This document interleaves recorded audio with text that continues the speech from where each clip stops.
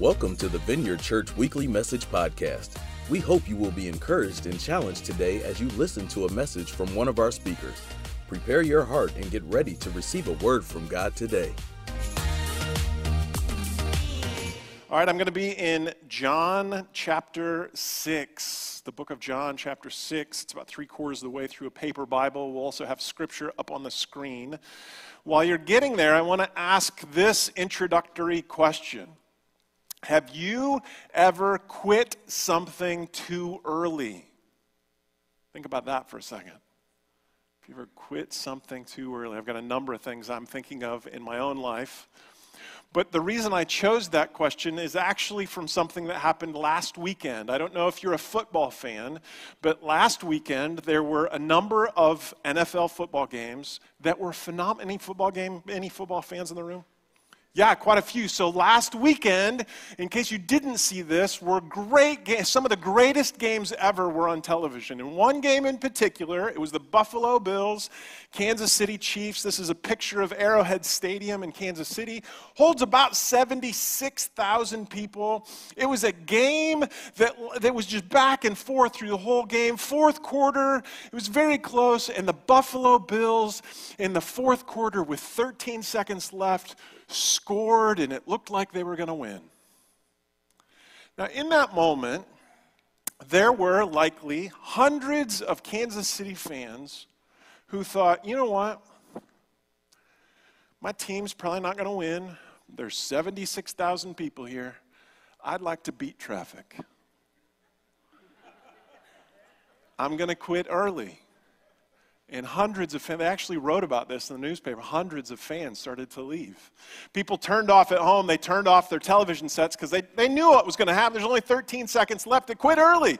But if you stayed with it, here's what happened in 13 seconds. Kansas City in 3 plays, ran it down the field, kicked a field goal, tied the score, and in a very quick overtime, they won. Can you imagine being one of the hundreds of fans in the parking lot, hearing the stadium erupt, and then wondering what is going on? You pull out your phone and realize you have just missed one of the greatest games of all time. Can you imagine the regret? Because you quit early. Maybe you're not a football fan. Let me give you another example of quitting early. I've used this example before. This is a picture of my son Jack and I. This was years ago when I worked at a local hospital. Jack, at that age, would come every now and again, and we would share lunch together. It was kind of a fun little moment. He would come for a half hour, 45 minutes, and sort of the fun thing about that is after lunch, we'd go get an ice cream cone. It was a great moment, but if you pay attention to the picture and you see what I'm doing, I'm smiling and I've got my hand up to my ear. That's because I'm on the phone working. I quit early on my son. Like, it's only 45 minutes. Can't I just have a moment and be present with my boy? And I quit early. I pay attention to that picture, and it's in my office because it's a reminder to be present with people that are in front of me. Here's a couple of other things in case this will point us in a direction of quitting early. The local graduation rate of community colleges in this community are between 40 and 60%. 50% of the people that go to community colleges have the best intentions of finishing, but quit early. Sometimes life gets in the way, finances, it gets hard. Or what about marriages? I don't want to give you the statistic, but I'll give you one. I married a couple a number of years ago and just realized that they just this last year got a divorce. That's sad. Like, that's, for me, that's personally sad because I know them. I knew them and the love that they described for one another, yet they gave up early on something that it seemed like a few years ago God was blessing. Maybe you would agree with this. There's benefits to not quitting early. Would you agree with that? You get to stay at a football game and see some of the greatest football of all time. You get to be present with your family when you don't quit on them. You get to finish college, and that has a positive impact on your career.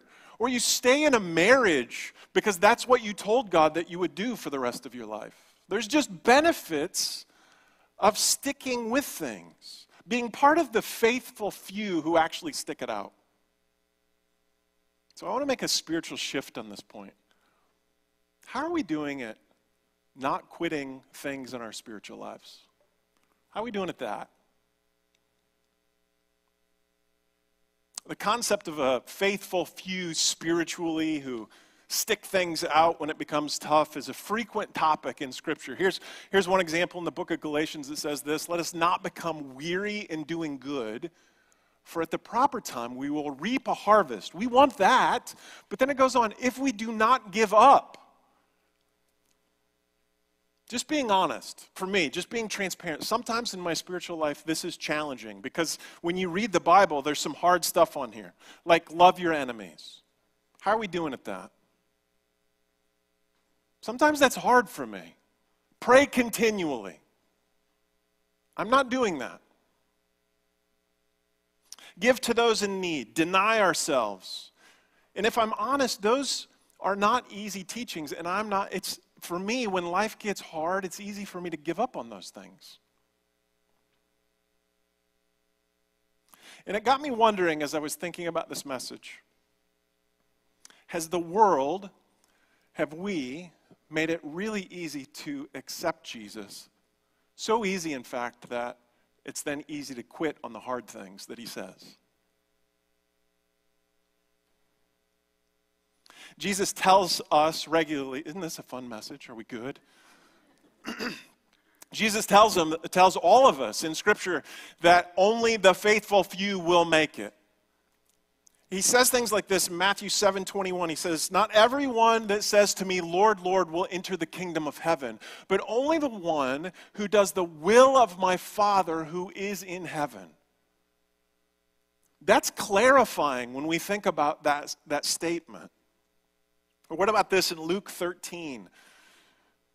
Someone's wondering, how many people, this stuff is hard. How many people, Jesus, are actually going to make it? And he gives us this image of heaven, and he says this. Someone asked him, Lord, are only a few people going to be saved? And Jesus said to them, make every effort to enter through the narrow door, because many, I will tell you, will try to enter and will not be able to. Once the owner of the house gets up and closes the door, you'll stand outside knocking and pleading, sir, open the door for us. It's Jesus referring to, it's the faithful few that he's looking to. There were only a faithful few that saw some of the greatest miracles of Jesus. There was only a faithful few that got to hear what the parables that so many people were confused by meant. There were only a faithful few that got to experience the first time the Holy Spirit came upon them. The other people missed it. The people who gave up early. I don't want to miss out on the greatest things from God in my life because I quit early on something. Do you? Do you? So hold that thought. We're in a series. The series is called Resolve. Starting the year off right. And as I think through this message, and I've been praying about, I really want this message, these words of Jesus that we're going to talk about, to set a foundation in our lives where we will resolve not to skip the hard stuff. That we'll go beyond just the easy things of what we think Jesus says and actually dig in, because it can help us when times get challenging in our lives. And I want to look at this in John chapter 6, but I have to set the text up a little bit before I read it. Jesus has been teaching, and his teachings have been phenomenal. People have been coming, and they've been listening, and they have been excited. And then all of a sudden, Jesus starts teaching, and it's getting a little challenging. And he teaches, I'm not going to tell you exactly what he teaches. You can read that later. But he teaches something that is really, really hard to hear. And the people get a bit upset. And their response is what I want to focus on tonight. And so their response to this hard teaching starts in John chapter 6, verse 60.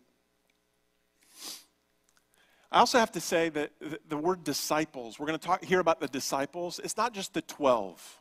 Some of you are familiar with, there's 12. Yeah, absolutely. But in that time, so many people were following him, they would call themselves disciples. There were many more than 12. And they heard this hard teaching and said this. On hearing it, many of his disciples said, this is a hard teaching. Who can accept it?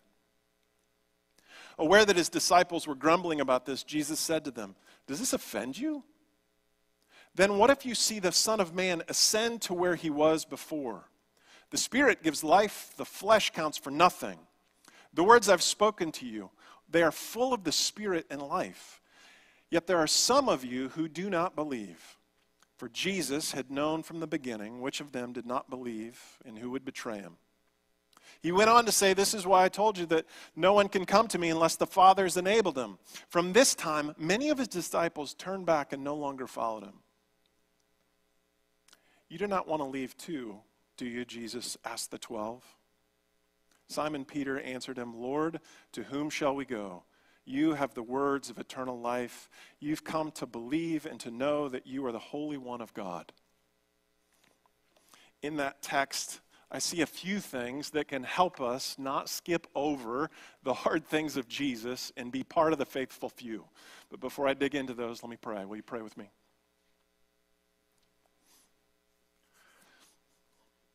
So God, we're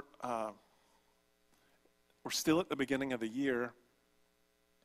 There's still time to resolve to do things differently this year. And I pray for me and anyone else in the room, God, I do not want to miss some of the greatest things that you have for us. And so I pray, God, that the scripture that we just read, that you open it up, that you help us understand it with this message.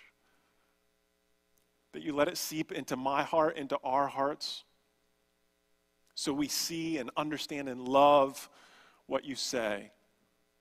I pray that in Jesus' name. Amen. Amen. Back in the handout, a couple fill in the blanks. Help guide us through the evening. Here's what I see in the text. The faithful few engage in the hard stuff. They engage in the hard stuff.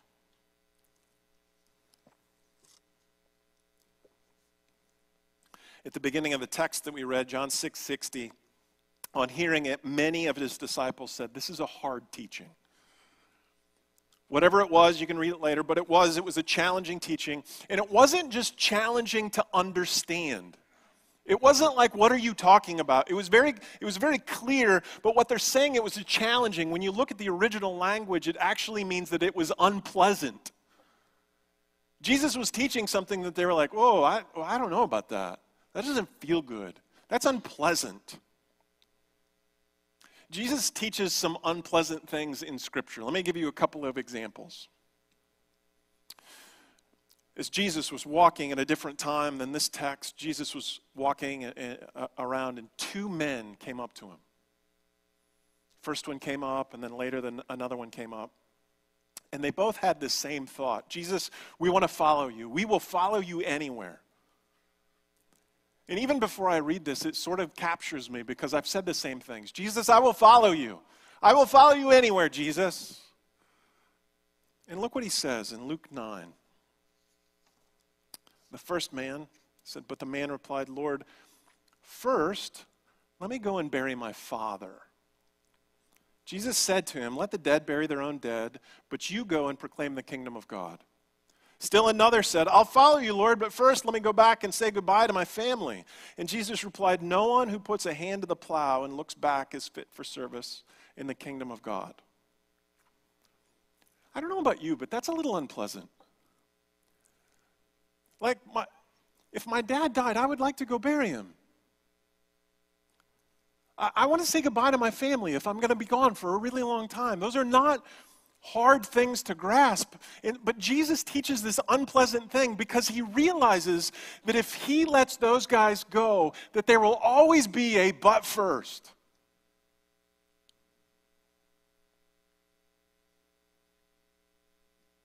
What about this teaching? John 14:6. I'm the way, the truth, and the life. Jesus says, no one comes to the Father except through me. There's not multiple ways to the same God. You can't be a good person and just end up in heaven. The only way that we're going to end up in heaven is to go through Jesus. That's it. There's no other option.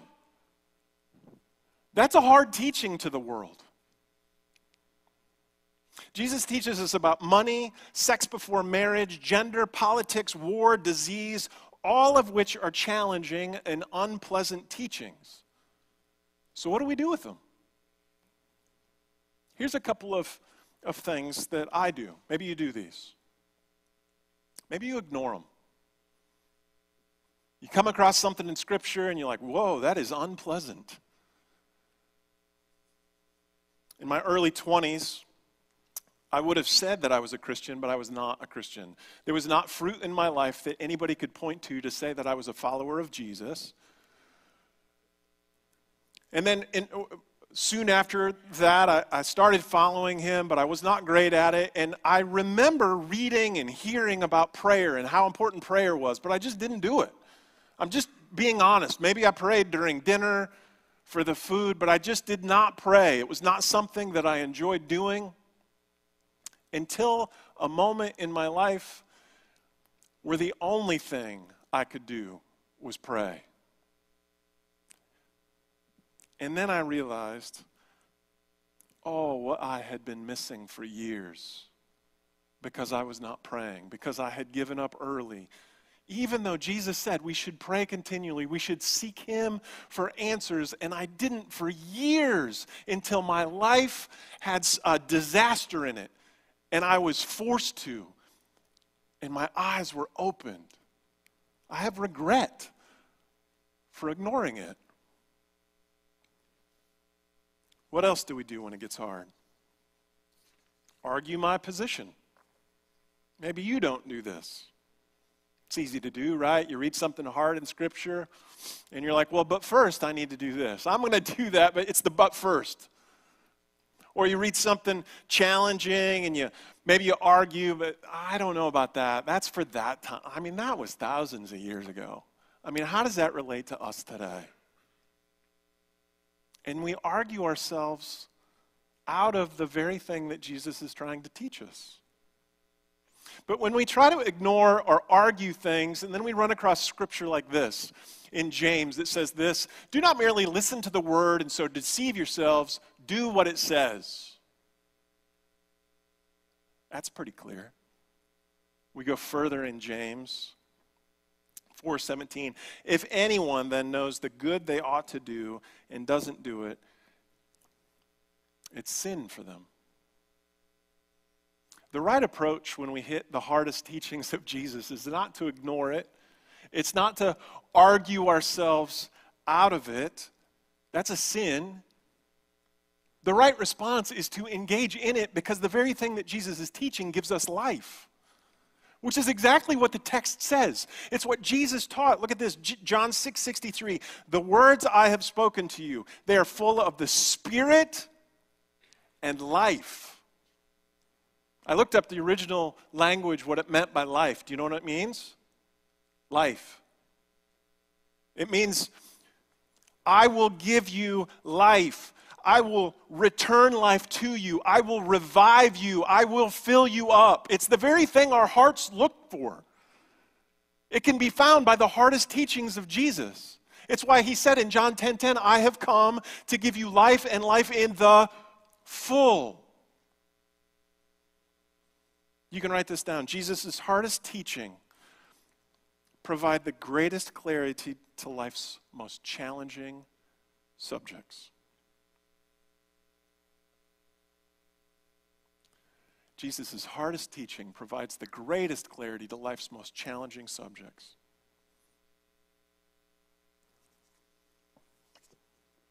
Doesn't mean it's easy. It's going to be unpleasant. I'm not perfect at this. I'm still trying to figure it out. 3 or 4 weeks ago, I had an interaction outside of the church. And the interaction with this other individual didn't end really well.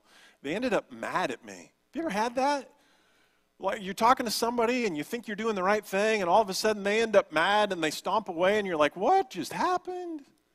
Like, am I the only person in the room that's ever happened to? Well, let me tell you how it turned out for me. So I'm like, okay, they're mad. I did the right thing. I'm good. And then later, I think it was even that week, I'm reading in my Bible this verse, Matthew 5:23 and 24. It says this, "Therefore, if you're offering your gift at the altar and they remember that your brother or sister has something against you," pause. Notice that the text doesn't say that if you have something against them. It says if they have something against you. And in the moment when I'm reading this verse, the Holy Spirit sort of shook me up a little bit, and I kept reading. It says, "Leave your gift there in front of the altar first and go be reconciled to them, then come and offer your gift." So I was there wrestling with the Lord in this unpleasant teaching, because what he had highlighted is the guy was still mad at me. And so that evening I went out on a porch and I called him, even though I thought I was right. And I apologized and I asked forgiveness, and it didn't work. Right? He's still mad. But as far as it's on me, I tried. Some of this is not fun. It's unpleasant, but it gives us life. If we think that we're going to get the greatest things of God in our life by skipping the hardest things that Jesus teaches us, we're deceived. So here's a question. Am I regularly engaging in the hardest teachings of Jesus?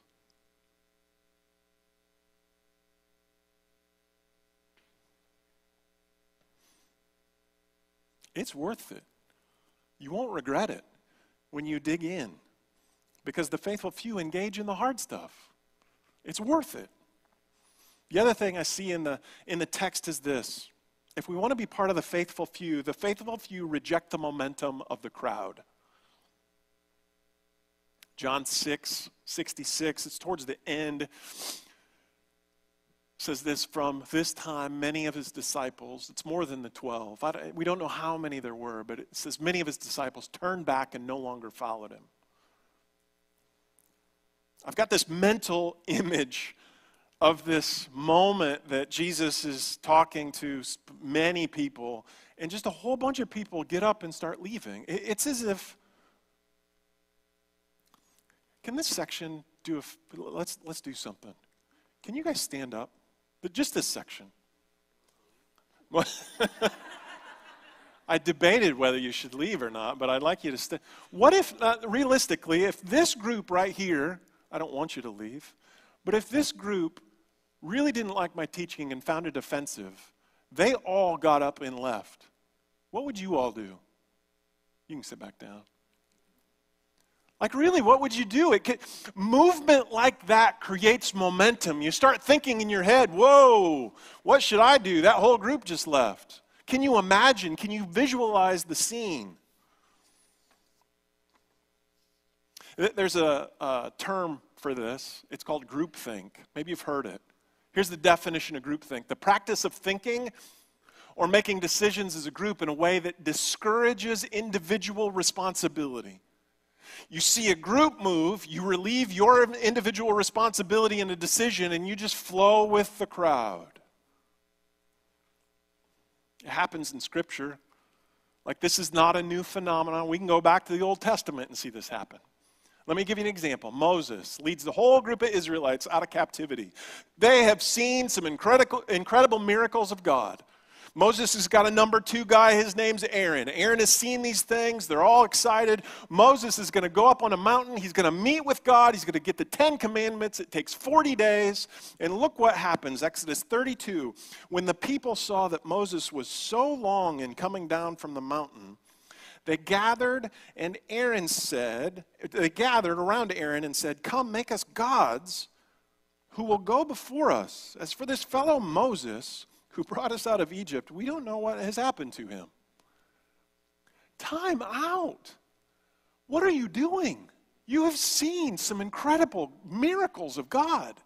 Aaron, you've been the number 2 guy. And you know what Aaron's approach to this issue is? You know what? That's a pretty good idea. Why don't you give me some earrings? We'll make our own gods. Are you kidding me? Like, he flows with the crowd. It happens all throughout Scripture. Peter, one of the 12 disciples, following Jesus, who is arrested, would rather deny Jesus because he's afraid of the crowd around him than say, I'm a follower.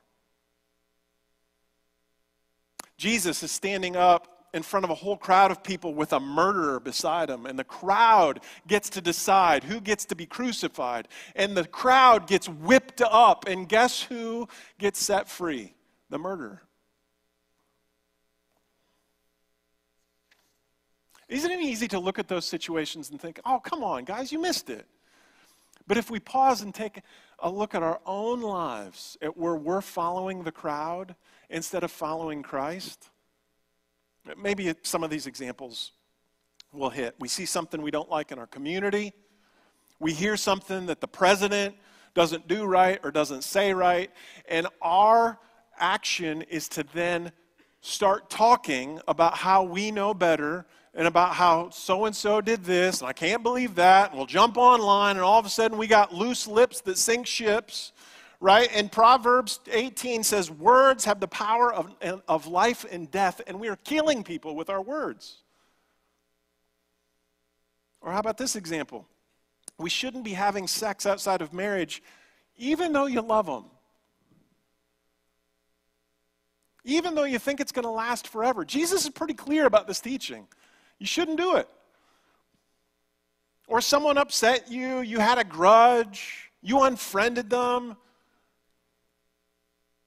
you're thinking about divorcing them. And Jesus tells us to forgive, even when it's hard. And forgive again and again, and a lot more times than you have. If we look at any of those issues outside of Scripture, outside of Jesus' teaching, the crowd, the world is leading us to things that are not healthy in our lives. When we follow the crowd instead of following Christ, here's what happens. Ephesians 4, we get tossed back and forth by the waves, blown here and there by every wind of teaching and by the cunning and craftiness of people and their deceitful scheming. We get tossed to and fro. We get lost at sea. And when the 12 disciples in this account see an entire crowd moving, and they're standing beside Jesus, Jesus looks to Peter and he says this question. You don't want to leave too, do you? And I wonder how many times in my life Jesus has looked at me as I wonder if I'm going to go with the crowd, and he says, Steve, you're not going to leave too, are you? And Peter, one of the faithful few, responds this way, Lord, to whom shall we go? You have the words of eternal life. You know what that is? That's dropping an anchor. That's positioning yourself in such a way that you realize that the alternatives are nowhere near as powerful as the man who has eternal life in his words. You can write this down. The faithful few set an anchor by Jesus instead of getting swept away by the crowd.